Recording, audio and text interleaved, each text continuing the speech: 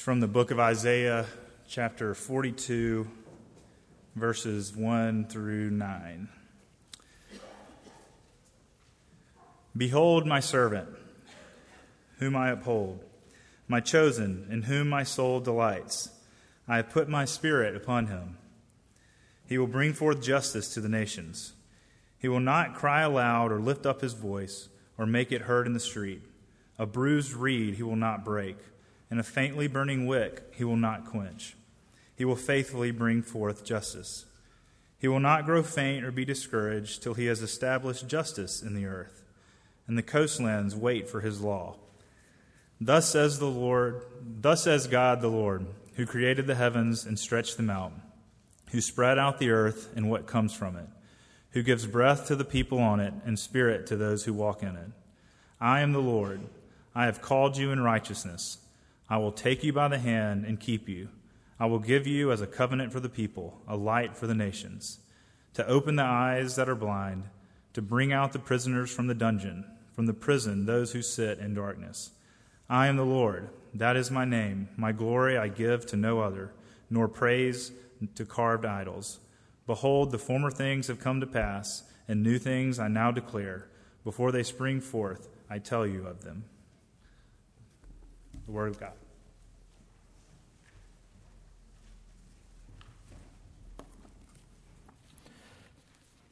Let's pray together. Lord, bless us that we will see your glory as the God who is the creator of all things, and yet the God who binds up the bruised reed and the smoldering wick. Oh, what a glorious, mighty, and tender God you are. And oh, we pray that your glory will rest upon us, that we ourselves, with all the capacity you give us, will as well bind up the bruised reed and not extinguish the smoldering wick. Make us, Lord, like yourself, we pray. In Jesus' name, amen. Now, as part of the service so far, we did two things with the elders, right? We presented the elders to you, and we first spoke of the elders and what we were doing in ordination. And then Mark spoke to the elders, a charge of encouragement to them. Actually, in this passage, we have something similar. In that, in the first few verses, through verse 4, God is presenting his servant, and he's speaking of the servant to the people. Then beginning in verse 5, you can see where he speaks to the servant. And so the first part, he's describing the servant's task. And the second part, he's speaking to the servant, confirming him, encouraging him in his task. Now, we're going to take it in reverse order. We're going to look at verses 5 through 9, where God speaks to his servant to confirm him in his task. Now, if you may have noticed that the title for this whole series that we are doing on Isaiah 40 through 55 is A Light to the Nations. And what makes that interesting is that this section is about God's deliverance of Israel from Babylon to bring them back to Canaan. So it seems like the servant's task would simply be that, get Israel back to Canaan. And maybe the title of our series would be Rescue and Return. That's it. But this passage shows us, as many of these passages show, that that's just not going to cut mustard in terms of what this is all about. Look with me in verse 6, where he says this to the servant: I will give you as a covenant for the people, a light for the nations. There's our title, right? A light for the nations.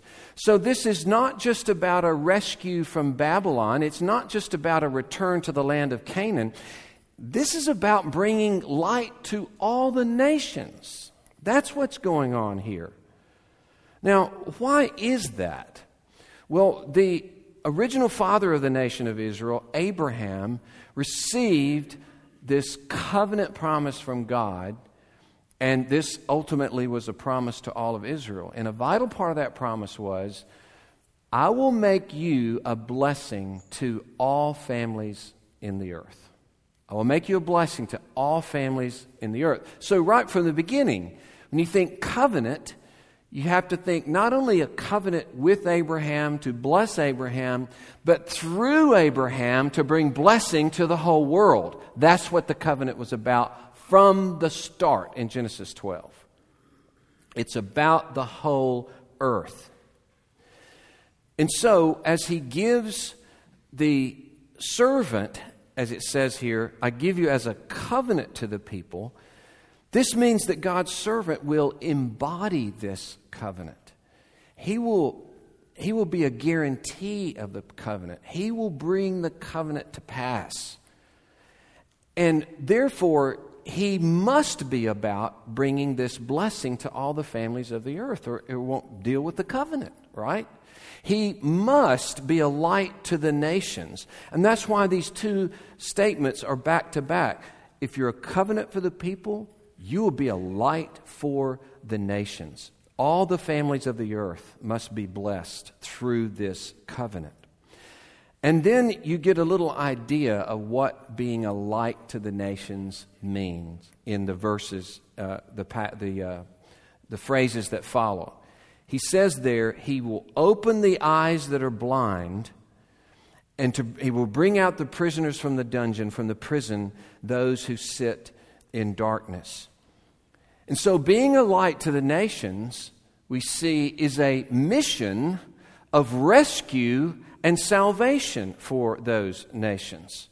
He's not only giving Israel hope to escape from Babylon, he's giving the whole world hope to escape from sin and darkness. That's what this servant will do. This is what he will be to the world. The New Testament teaches unequivocally in many, many places that these references to the servant that begin here in chapter 42 and continue refer to Jesus Christ. One example is from Jesus himself when he's at his hometown Nazareth and he quotes Isaiah 61. When you read Isaiah 61, you'll be amazed how much like this part of Isaiah 42 it is. They're very, very similar in terms of setting the prisoners free and that kind of thing. Jesus quotes 61 and he says, now this is fulfilled. This day it's fulfilled. I am the fulfillment of it. So even Christ himself would say, I am that servant that has come forth. And so as we belong to God's covenant through Jesus Christ, we take our part in bringing the blessing of Christ to all the families of the earth. We become a part of this light to the nations. So we must consciously be a part of this mission in our prayers, in the way we show kindness and hospitality to those outside, in our sacrificial love for them, and in our words about Christ. You can't belong to this covenant without being a part of this mission, because that's what the covenant was about from the beginning. And this servant, when he comes to establish this covenant and to be the covenant to the people, he will be a light to the nations. So you and I need to be encouraged, because when we belong to Christ, he makes us a part of this blessing. He takes your sin away through his death. He raises you up to new life.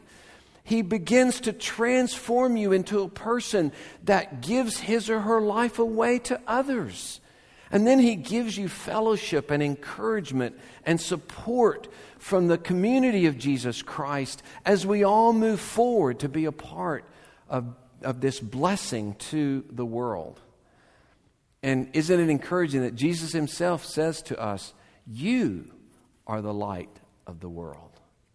You know, the servant is the light to the nations, but joined to him, living out his life and proclaiming him, Jesus can say, you are the light of the world. And so by God's grace, through our words and our love, God uses us to open the eyes of the blind and to bring people out of the dungeons of darkness. Could there be any more awesome calling on your life as a human being? That God would use you in that way. And He assures us in this passage that it will happen, because in verses 5 and 6 that begin the passage, and in verses 9 and 10, 8 and 9 that end the passage, He says, I am the Lord. I am the Creator of all things, so that nothing can stop me from bringing this about. And so, indeed, God the Son did become a man and live out a perfect humanity. He did die for His people. He was raised from the dead. He did ascend into heaven. And from that day till now, He has been the light of the nations, bringing more and more people of the nations into fellowship with God. Indeed, God is Lord. And so the great statement in the New Testament, Jesus is Lord. Jesus says in Matthew 28, all authority in heaven and earth is given to me. Go and make disciples of the nation. So many overtones of the Lord declaring what He will do for His people. And I love this verse 8 that ends this section. I'm the Lord, that is my name, my glory I give to no other. Isn't it interesting that He mentions His glory right here and distances Himself from idols? In that idols can't do anything. He's the Lord who created all things, and He's going to bring this about. Idols can't tell you what the future is going to be. I, He says, have declare the new things that are going to happen. He is Lord. It is going to happen. And His glory is that He opens the eyes of the blind and sets free those who are in prison. That's His honor and glory. He will hold on to that glory and manifest that glory in His church. And that's why, part of why in Isaiah 60 it says, His glory will be seen on you and nations will come to your light.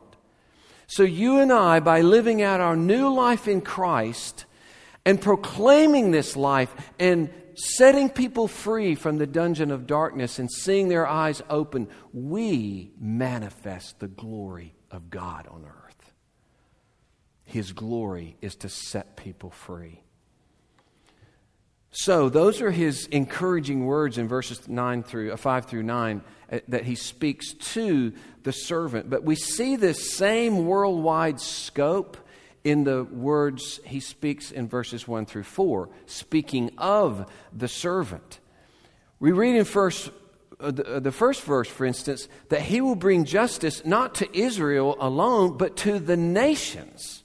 And in verse 4, that He will establish justice not only for Israel, but in the earth. So it's not just a message of Israel's liberation, but it's a message of the earth's liberation. And what is this word justice, used 3 times in these 4 verses? John Oswalt says that this justice is that life-giving order which exists when the creation is functioning according to the design of its Lord. This life-giving order that the servant will bring about on the earth. It means then it's God's full salvation working itself out so that finally there's a renewed creation and a worldwide society of goodness and blessing for every person. That's what justice will look like in the final day. So, again, it's not just a message of restoration for broken Israel in Babylon. It's a message of restoration for a broken world. The earth will know His justice. And again, He contrasts the images by the way He begins in verse 1. Because the last verse of the former chapter was, Behold, they, the idols, are a delusion. Their works are nothing. Their metal images are empty wind. Behold my servant. So the feel is this. Behold the emptiness of idols that are nothing and can do nothing. Behold my servant, who will establish justice throughout the whole earth, night and day. Okay? And this phrase, in whom my soul delights, seems to be the reference on purpose in the New Testament when God says of Jesus, "This is my Son in whom I am well pleased." As though God is saying at his baptism, hey, you remember that servant I talked about? This is him. This is the one in whom I'm well pleased. This is the one in whom my soul delights, even my own Son. And so the servant perfectly reflects the character of the Father. And because it says in verse 1 that he upholds the servant and he puts his Spirit upon the servant will then bring justice to the nations. Just like later in verse 6, he says, I've called you, I will take you by the hand, I will keep you.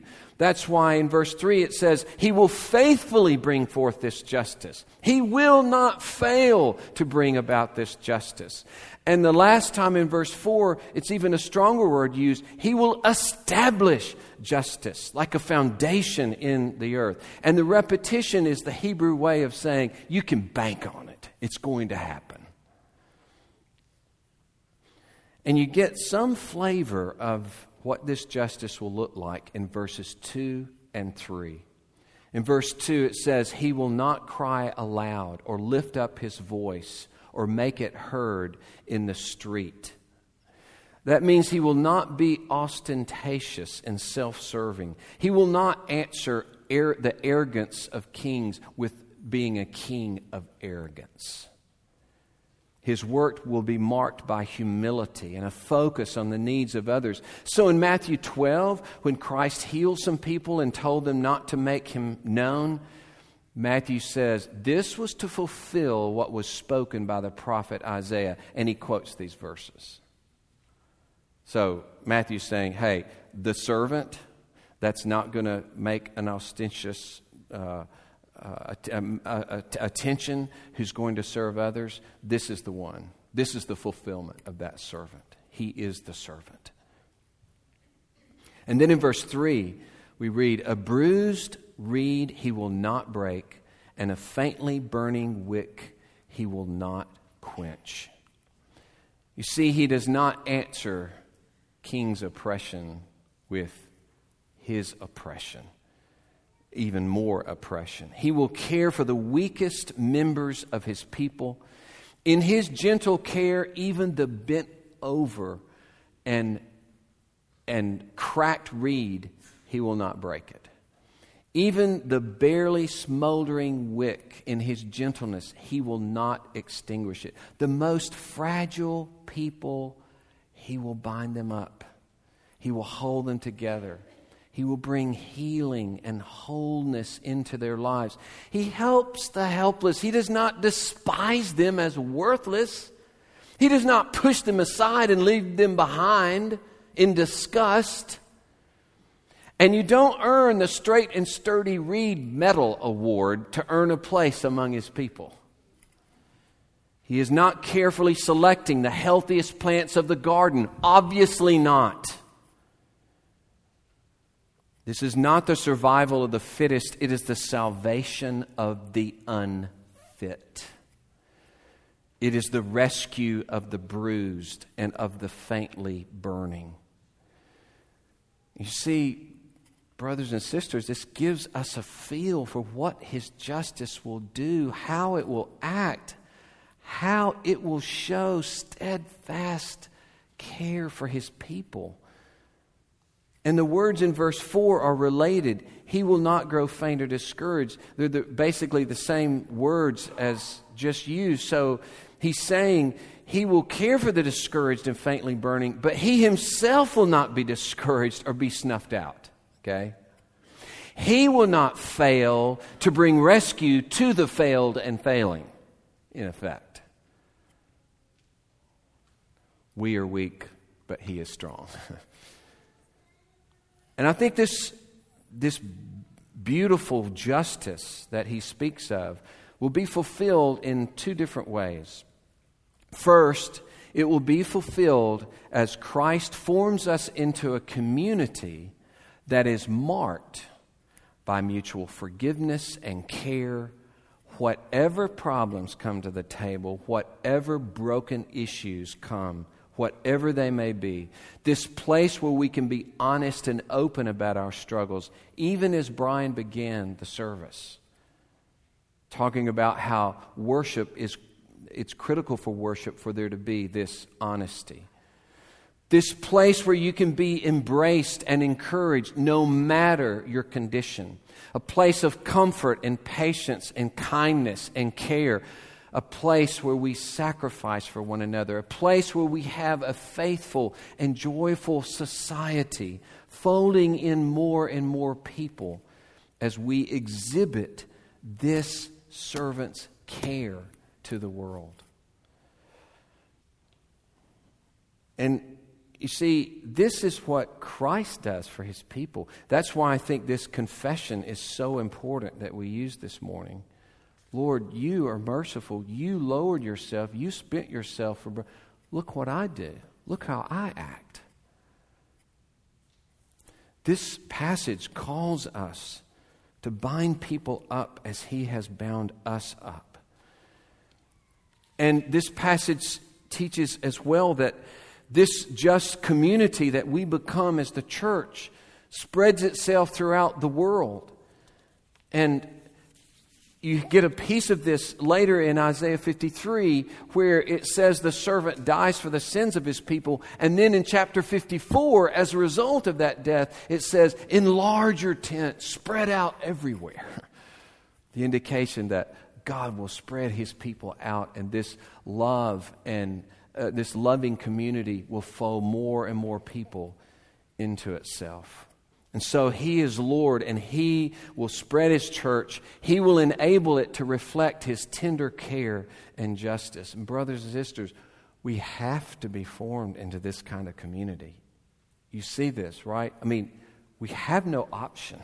We have to be formed into this kind of community, or we are not a part of the servant's life.